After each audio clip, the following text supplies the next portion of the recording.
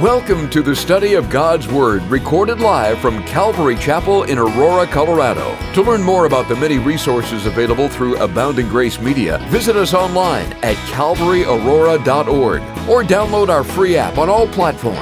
And now, let's open our Bibles and study God's Word. Amen. Amen. Joshua chapter 1, verse 1.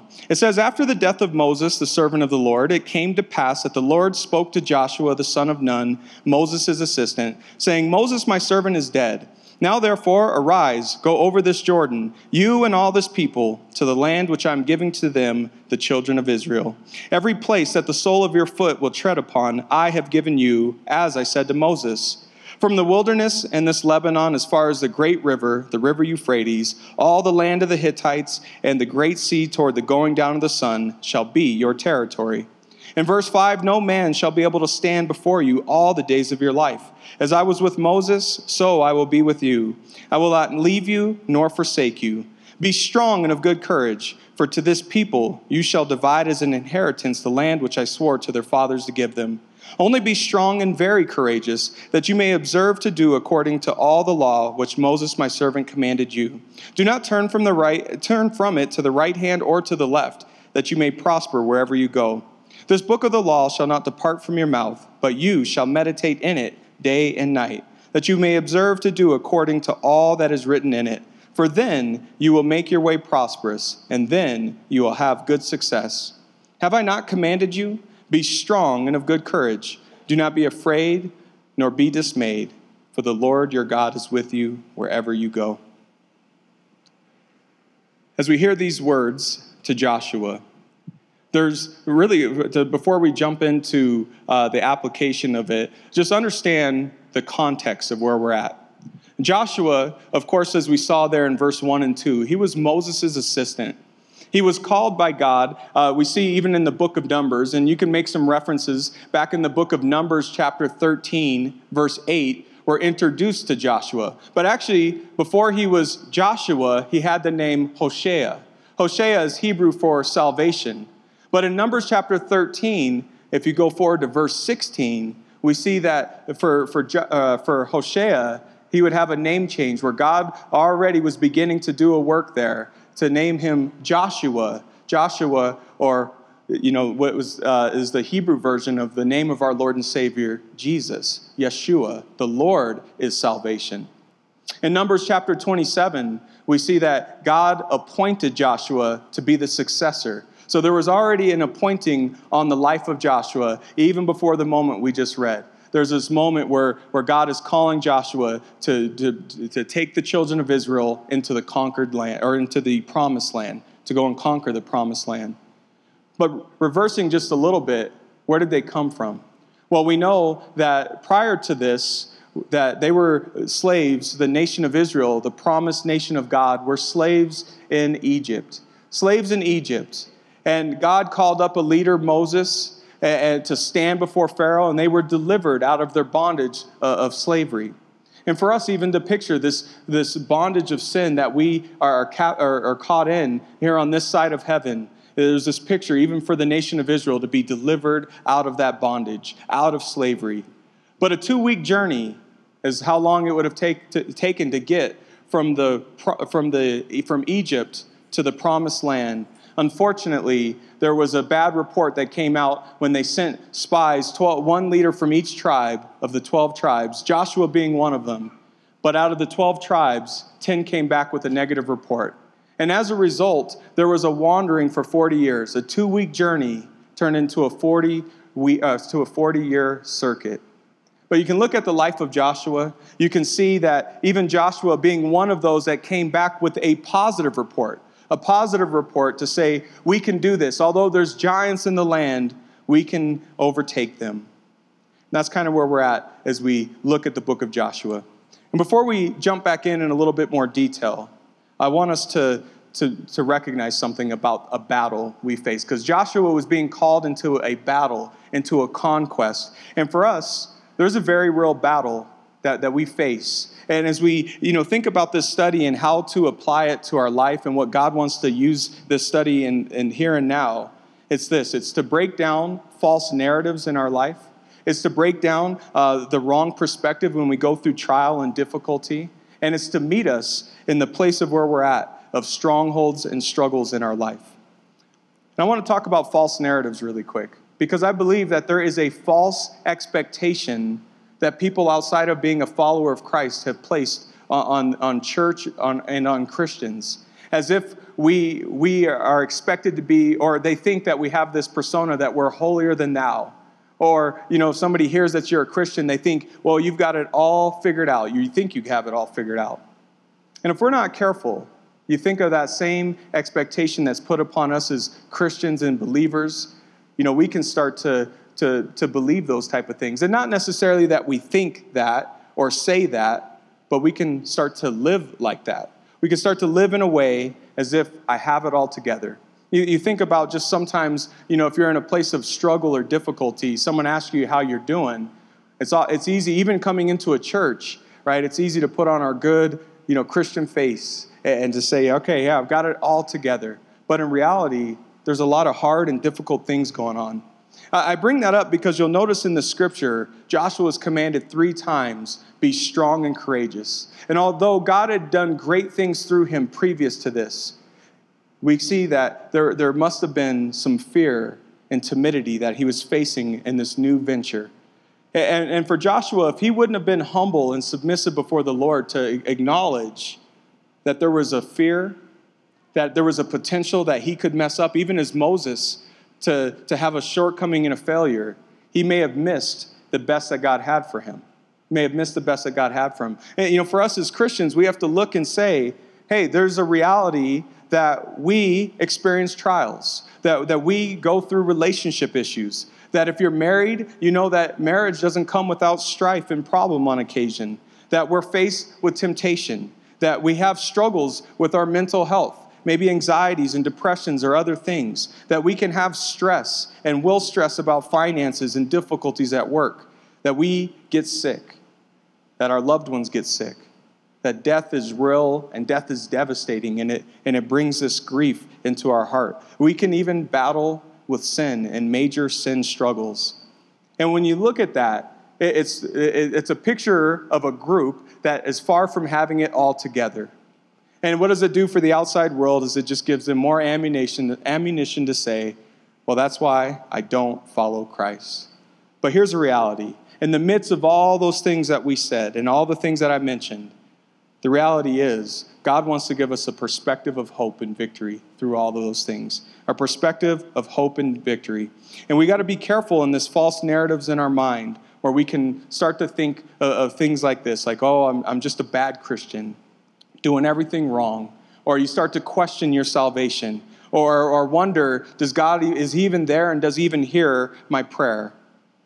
Or the very damaging faith crisis, the question if God is even real. Those are things that we can face in this life, and when difficulties come that just challenge this thought.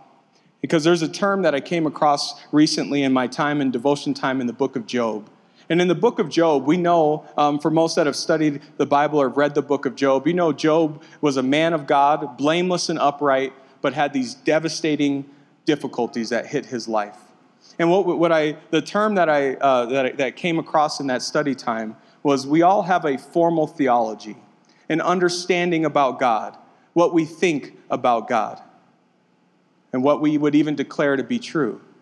But what happens when a difficulty comes or a challenge comes or a circumstance comes our way, then we see our functioning theology.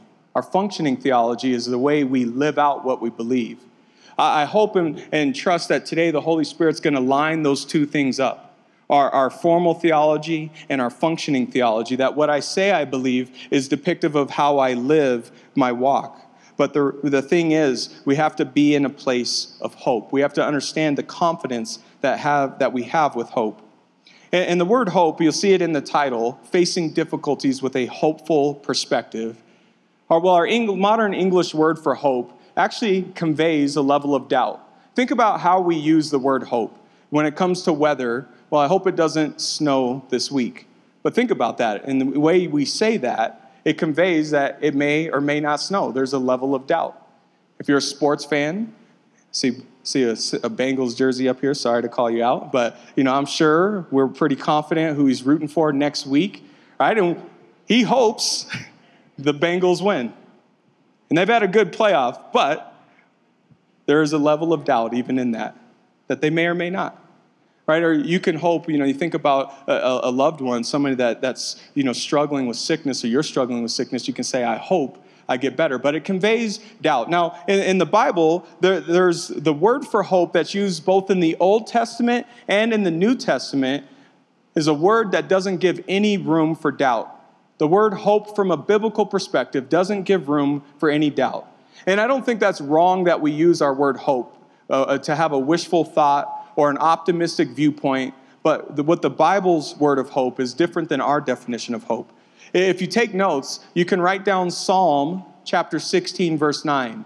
I'd encourage you to do the word study to find that word hope in the original Hebrew. And in the original Hebrew, look at the definition, and you'll find that word hope speaks of confidence, security, trust, and expectancy. And then you can go to the New Testament, which was written in the Greek. And you can look at a verse like Romans chapter 5, verse 5. Find that word hope and do a word study in the original Greek, and you'll see that it speaks to the same confident expectation and an assurance. Confident expectation and an assurance. Those words leave no room for doubt. It's not like our modern English word, but it's this place of security, even as we read in the Psalm, refuge, promise. But the opposite of hope is when we think things are pointless, of no benefit, impossible, or maybe just the word straight up hopeless. So as you think about the area of difficulty maybe you're facing today, a false narrative that you believed, a lie that you believed or fallen victim to, I want you to lay those things before God in this study as we go through the Word of God. Really allow the Holy Spirit to reveal those things and to bring victory in it. But come back to the first verse of Joshua, chapter 1, verse 1. Let's take a little bit deeper look into the life of Joshua here. Because it says, after the death of Moses, the servant of the Lord, it came to pass that the Lord spoke to Joshua, the son of Nun, Moses' assistant, saying, Moses, my servant, is dead. Now, therefore, arise and go over this Jordan, you and all this people, to the land which I am giving to them, the children of Israel. It's important to know that this is a historical account, a literal historical account. Joshua was a military leader, a commander for the nation of Israel, a man that was called to take up the torch and the mantle of Moses, a literal historical account. And so when you read through the book of Joshua, I would encourage you to be careful and exhort you to be careful in any place in the Bible to just look at it as completely allegorical and just only with deeper spiritual, because we're reading of a historical account. Now, there are spiritual implication and application for sure, because the book of 1 Corinthians chapter 10 recounts all of the time of them in slavery to being in the wilderness and all the way up to the point where they get ready to enter the promised land. And it speaks of the shortcomings of Israel. Paul does in 1 Corinthians chapter 10, verse 11 and 12. He says that all these things happened to them as examples. They were written for our admonition, or for our warning, upon to whom the end of the ages have come. Therefore, let him who thinks he stands take heed lest he fall. So we get a double benefit this morning. We get to study a little bit of the history of our ancestors, but we also get to understand a deep spiritual meaning that's found in here. And this deep meaning and understanding is that is really to see some of these different symbolisms of like where they were at, for instance. Where they were at, you can go back to Deuteronomy chapter 34. In verse 8, it tells us where Moses had died.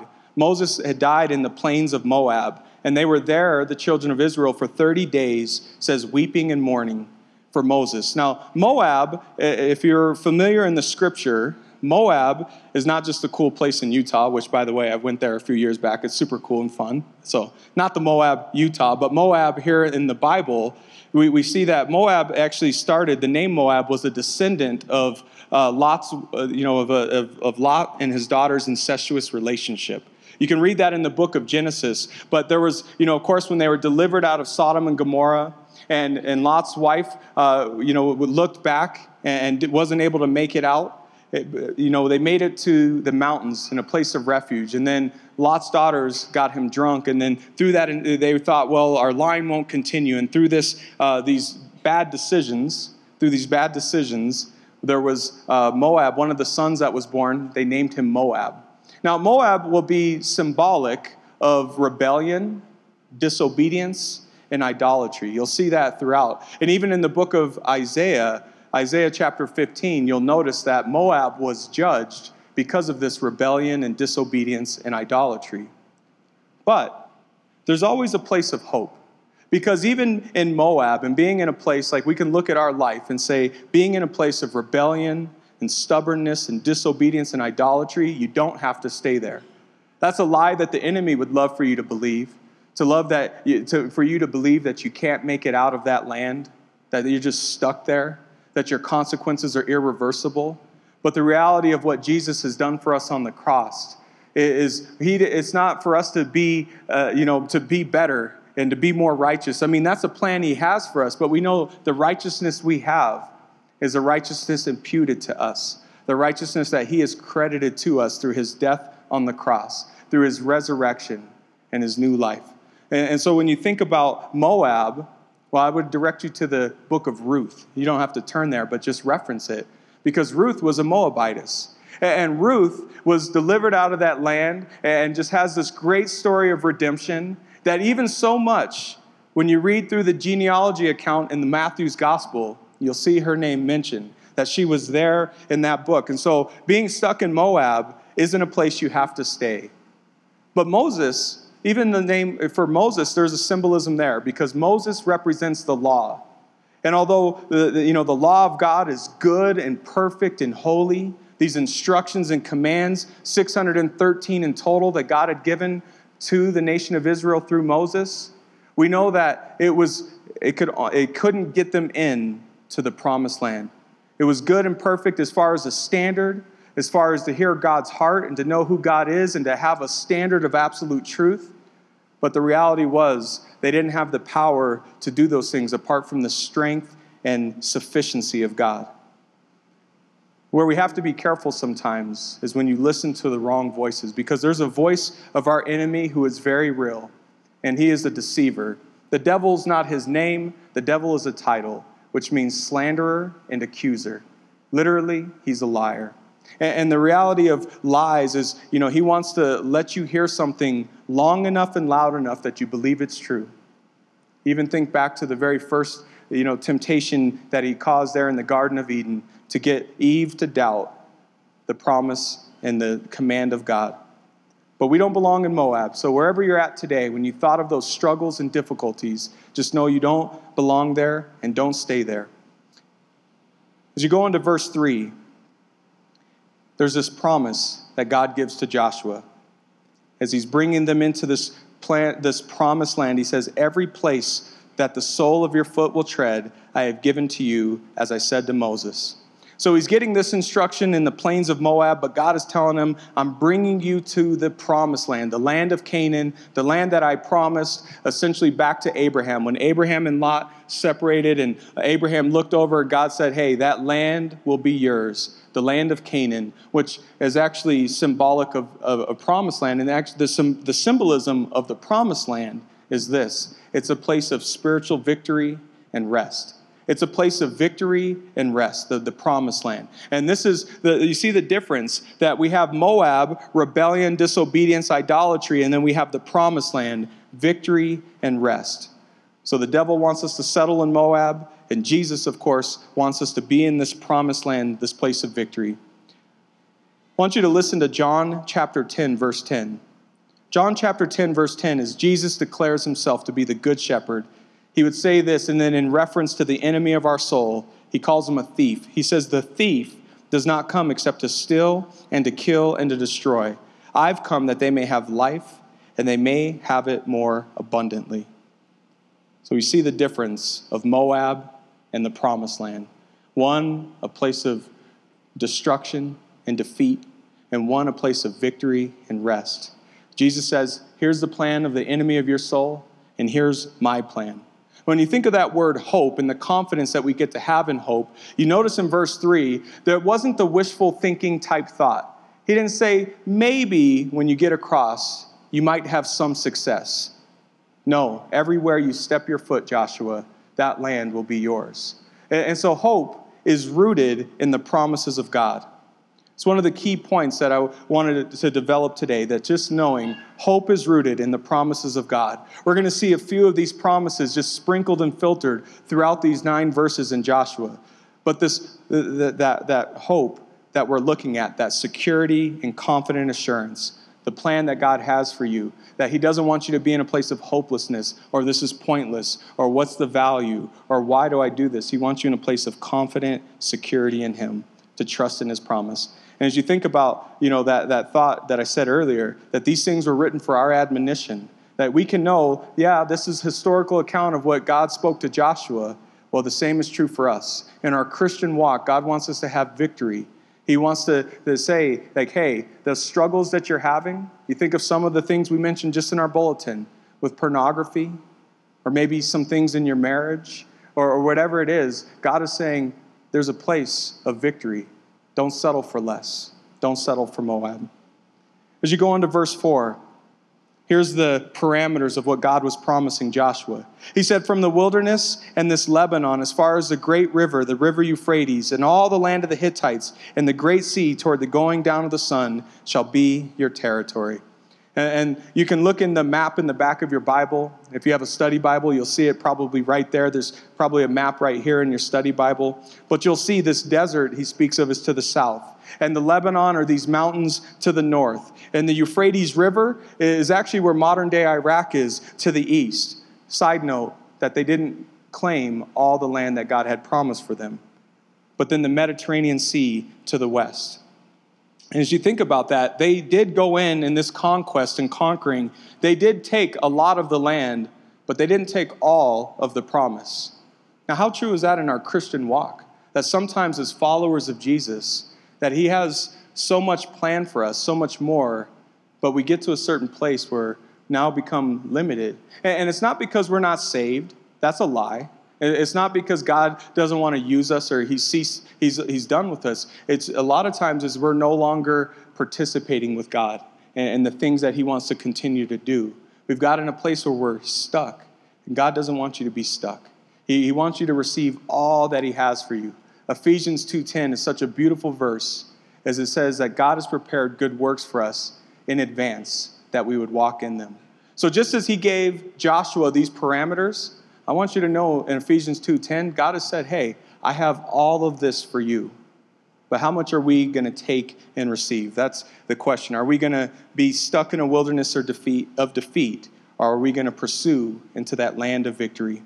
In verse 5, he says that no man, here's another promise, right? This hope that's rooted in the promise of God. No man shall be able to stand before you all the days of your life.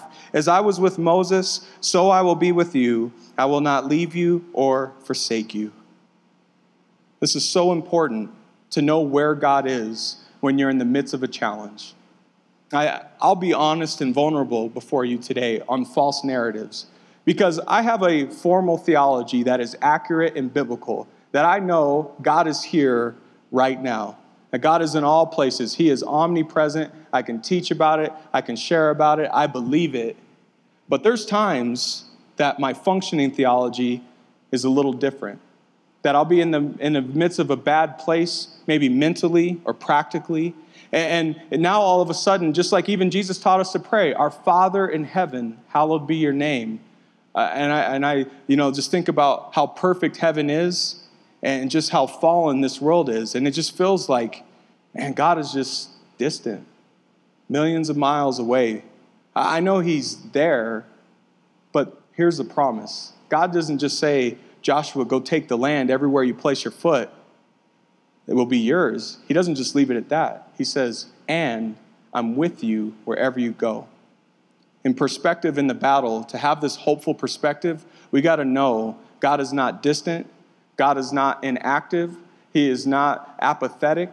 God cares and is there, and it's tough because when you're in a difficulty, many trials, I'm sure, that are just in this room. And I'm sure that that can be a reality for some of us as well, to think, I just don't know where God is in this.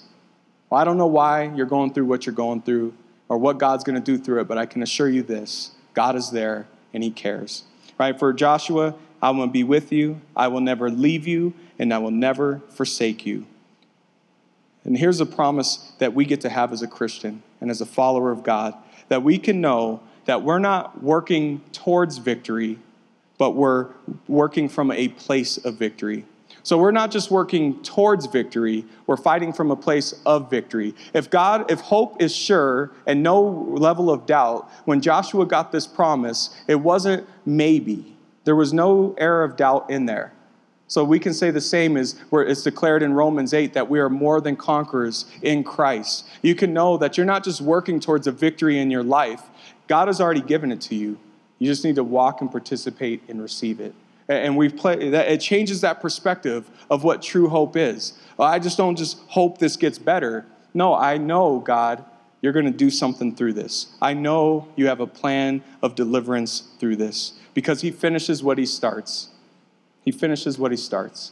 God doesn't, this book, Ebenezer Stones, God didn't bring them that far to leave them there. You have been faithful thus far. God will not leave us there. He finishes what he starts. In verse 6, it says, to be strong and of good courage, for to this people you shall divide as an inheritance the land which I swore to their fathers to give them. And now we see the first instruction as Joshua is going out into this conquest. The first instruction a command, you can say, to be strong and courageous. Be strong and courageous, to go out and receive and divide the inheritance of the land. Here's another analogy and symbolism in this section of Scripture. With the promised land, I want you to be careful of thinking of the promised land as heaven. Because heaven is a place void of sin and suffering. Heaven, as we see in Revelation 21, it says where there will be no more tears, no more sorrow, no more suffering. It'll be a place of peace and healing for all the nations. So when we see the promised land and the conquest they were going to was a place of battle. That there would be battle. In the Christian walk, it's called spiritual warfare. Spiritual warfare is real. And sometimes we lose hope, this assured hope of God. We start to lose that hope because we lose this perspective. We lose this perspective of the reality of the things of God. We lose this perspective of the reality that we're in a battle, that there's a spiritual battle all around us. So to be strong and courageous, God has given this instruction to Joshua. He's speaking of strong as his abilities. He's speaking of courage with his mentality. But we know that there's a place that Joshua had to become aware of, that he was unable to do those things apart from the sufficiency of God. That this wasn't just, hey, Joshua, you got to go and do this. Because remember, right before that, I'm going to be with you wherever you go. To be strong and of good courageous, we got to recognize that my strength and my courage first starts with a walk and a relationship with the Lord. Strength and courage isn't something I can just do on my own. It will be insufficient. It's not the confident assurance of hope that God promises us.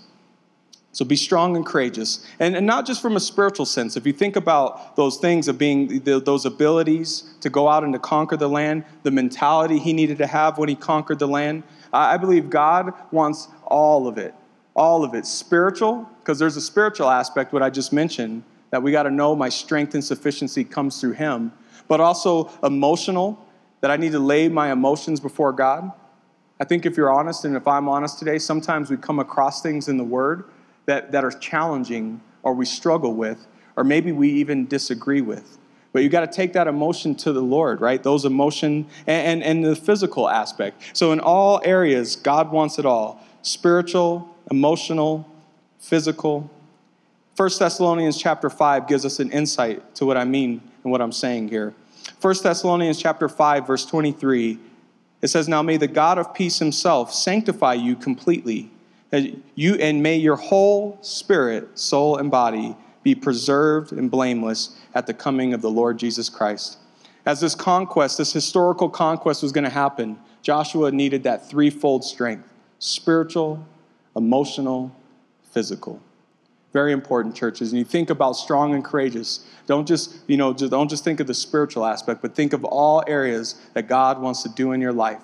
And you're going to notice now in verse 7, we see another instruction that he is given to be strong and courageous. Verse 7, only be strong and very courageous, that you may observe to do according to all the law which Moses my servant commanded you. Do not turn from the right hand or to the left, that you may prosper wherever you go.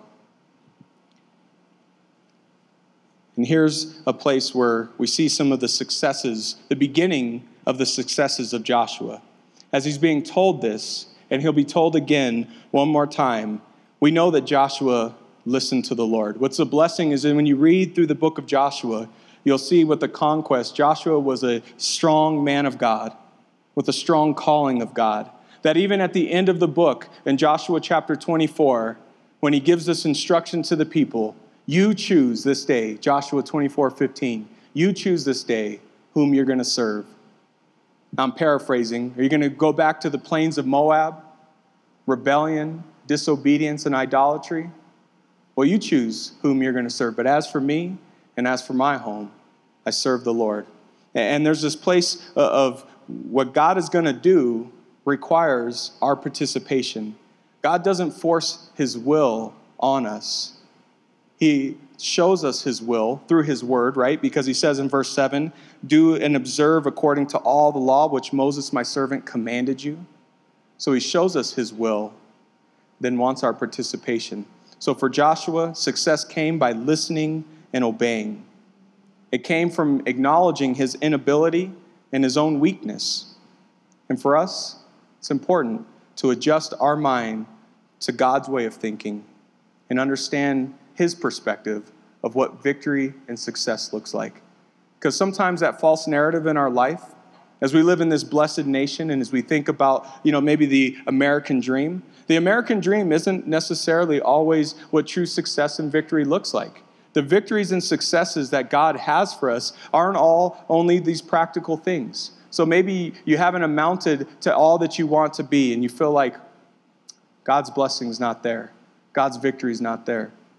And I would just tell you that that's a lie. And the enemy would love for you to believe these things. Read in Matthew chapter 5, verse 1 through 8, I believe, in the Beatitudes. And you'll see the spiritual perspective Jesus gives. And the principles of the kingdom of heaven are often far different than what we would deem success and happiness and blessing here on earth. But we have to adjust our mind to God's way of thinking. Be strong and courageous. Be strong and very courageous. Now in verse 8, as he continues about this observing the law, that you will prosper where you go. Verse 8, this book of the law shall not depart from your mouth, but you shall meditate in it day and night, that you may observe to do according to all that is written in it. For then you will make your way prosperous. Then you will have good success. The hope of God is rooted in the promises of God. But where do we find the promises of God? In the Word of God. So if the hope of God is rooted in the promises of God, we got to find them in the Word of God. And the Word of God is so valuable in the Christian walk of victory and in the Christian walk of rest. So often we're stuck in the plains of Moab simply because we're not reading and studying and applying, meditating, and speaking the word of God. This was the instruction to Joshua, to take the book of the law. For him at that point, it was the first 5 books of the Bible. We have Genesis through Deuteronomy. For us today, we have the fullness of the word of God, Genesis to Revelation. And I would believe no different instruction that God has for you and has for me, but to read this, study it, apply it, hide it in our heart, know the promises God has, walk in those promises, listen, obey, because this is where true victory comes from. I want to share a quote with you from a book titled Victorious Christian Living by Alan Redpath. Alan Redpath would say this in regard to this particular verse. He says, the greatest transactions of a man's experience are made not in a church, but behind closed doors. I'm going to repeat that and let it settle a little bit. The greatest transactions of a man's experience are made not in a church, but behind closed doors. Now, let's not de-emphasize the amazing work God does in a church. I've been here for over 10 years in this church, and I can tell you I've seen lives change every week. I don't think that would be an exaggeration to say every week, someone that comes and fills these seats, their lives are encouraged and changed for all eternity. What an amazing thing. But to process what is being said in this word is like, this can't be our full sustenance of our walk with God, of just attending church for an hour a week or 2 hours a week. But the sustenance that we have with God, this would be a supplement. But what Alan Redpath is encouraging is that there's a personal, private, regular, moment-to-moment relationship we have with God through prayer, through reading his word, and through applying the truths in faith and obedience. That's this picture of hope and rest and victory and all these things that God has promised. There is a condition of our participation that we see in this, to walk in faith and in the grace of God. Hey, he doesn't force his will, but he shows us how. And part of it is just through the simple reading and applying of his word. Of course, even in his word, just a thought I just had, I think I should share it. Because his word, as we live in this confusing, deceptive world and culture, his word is unchanging, just like his promises. I mean, the word of God is eternal. It has outlived every critic, and short of the rapture of the church coming soon and in our lifetime, it will outlive us. That the word of God is sure and true. What it says now is what it'll say. What it said in the past is what it says now, and it's what it'll say in the future. The word of God is true and secure. Let's go to verse 9, and we'll start to wind down as he says, "Have I not commanded you? Be strong and of good courage. Do not be afraid, nor be dismayed, for the Lord your God is with you wherever you go."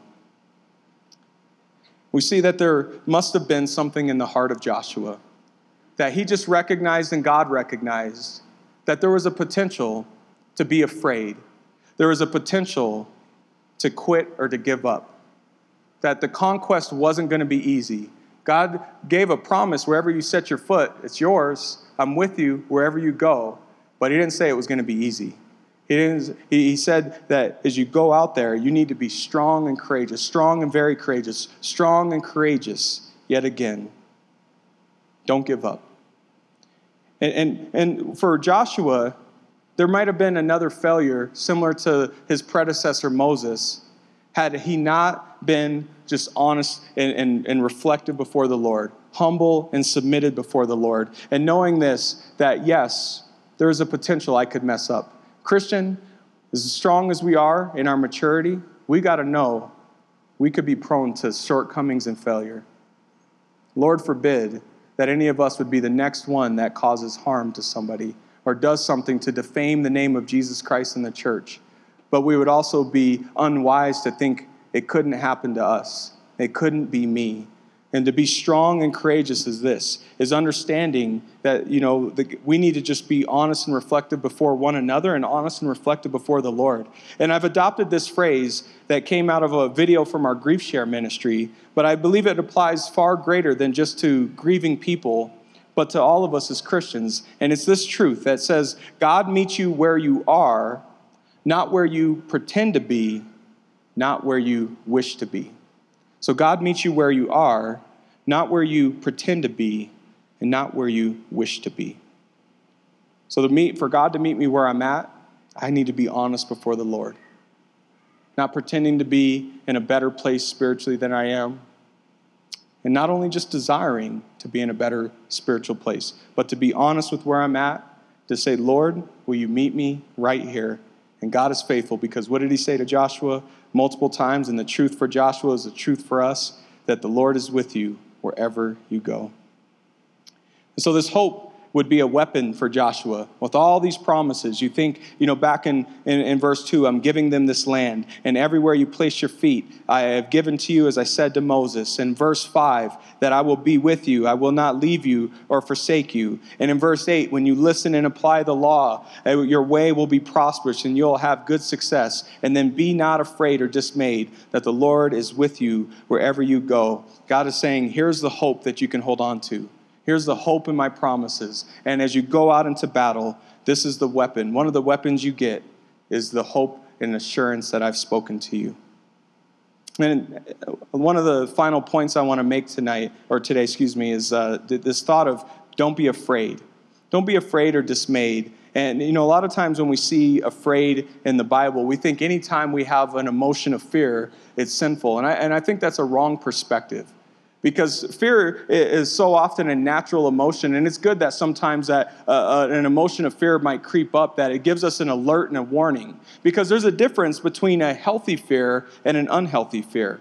And a healthy fear speaks of reverence.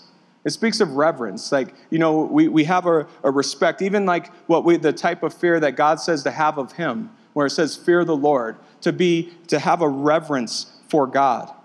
But an unhealthy fear would be one that would be motivated to action by intimidation, or, in the more spiritual sense, to be unwilling to step out in faith and obedience. And I think in both ways we could face those in our Christian walk, to be motivated by intimidation. This is what the Bible would call the fear of man, that I do something or to be a people pleaser. But on the other side of that, it's that we're hesitant.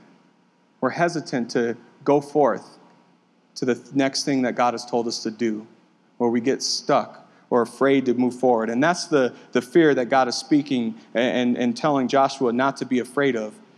And a verse for any of us out here that may be struggling in this area, a promise that I want you to hold on to.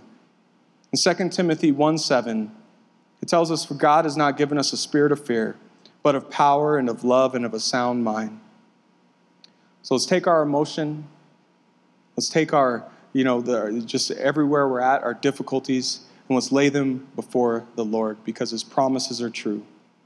If you guys would turn we'll turn to the book of Hebrews, chapter 10. I'm going to leave you with this thought and some final things that just process in those difficulties you may be facing, but just bringing you back to a place of hope. Hebrews chapter 10, verse 23. Hebrews chapter 10, verse 23. It says, let us hold fast the confession of our hope without wavering, for he who promised is faithful. So with everything we talked about today, whatever difficulties you're having, don't lose hope, because hope is there, and hope is real, and hope is unwavering.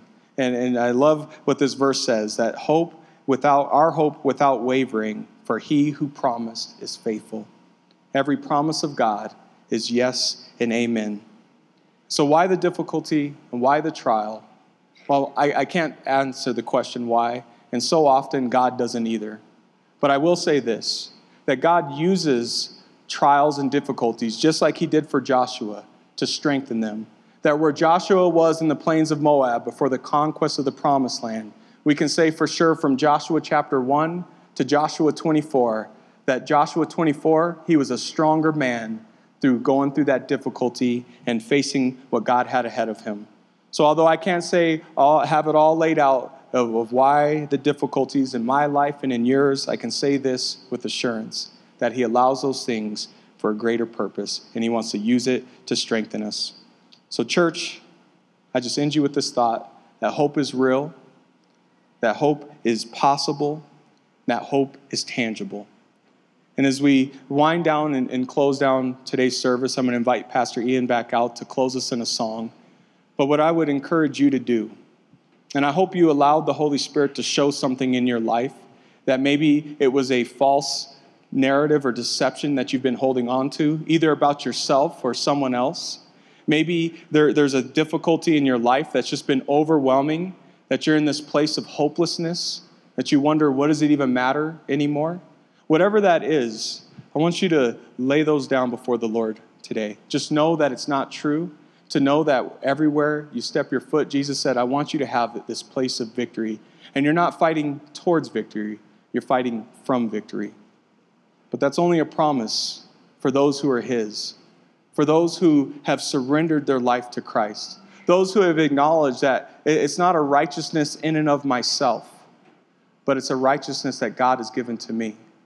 That if you've never given your life to Jesus, it starts that you have to acknowledge before God and confess before God that you have missed the perfect standard, that you have sinned and fallen short of his word, of the law of God.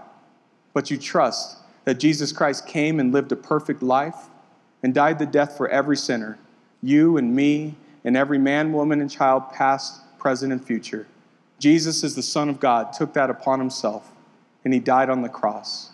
But the beautiful thing is, if you don't know Jesus today and you're acknowledging that and confessing that, you need to believe that he rose from the grave 3 days later, that Jesus defeated sin and conquered death, that he's alive today with this promise that I'm coming back. And I'm coming back, and the greatest promise, the greatest place of hope is that place in eternity, to be with him in heaven, to be in that new earth and new Jerusalem as we see in Revelation 21. But to be there, it's not because you were good enough and you did more good than bad or were better than your neighbor. We get there because of faith and trust in what Jesus did for us. And for us as believers that have already made that profession, we know that there's more that God has. As Paul would say, for me to live is Christ. So to live is Christ. Let's trust and place our hope in him. Heavenly Father, we come to you in prayer right now, asking God that you would just demolish the falsehoods in our life, the misperceptions we have, the wrong perspectives we've been carrying. God, we ask your forgiveness. We know even as you told Joshua, be strong and courageous. There was this implication, God, that there was fearfulness and hesitancy. God, we want that boldness. So we're praying and agreeing, God, that strength comes, that in my weakness and in my inability is where you can be made strong.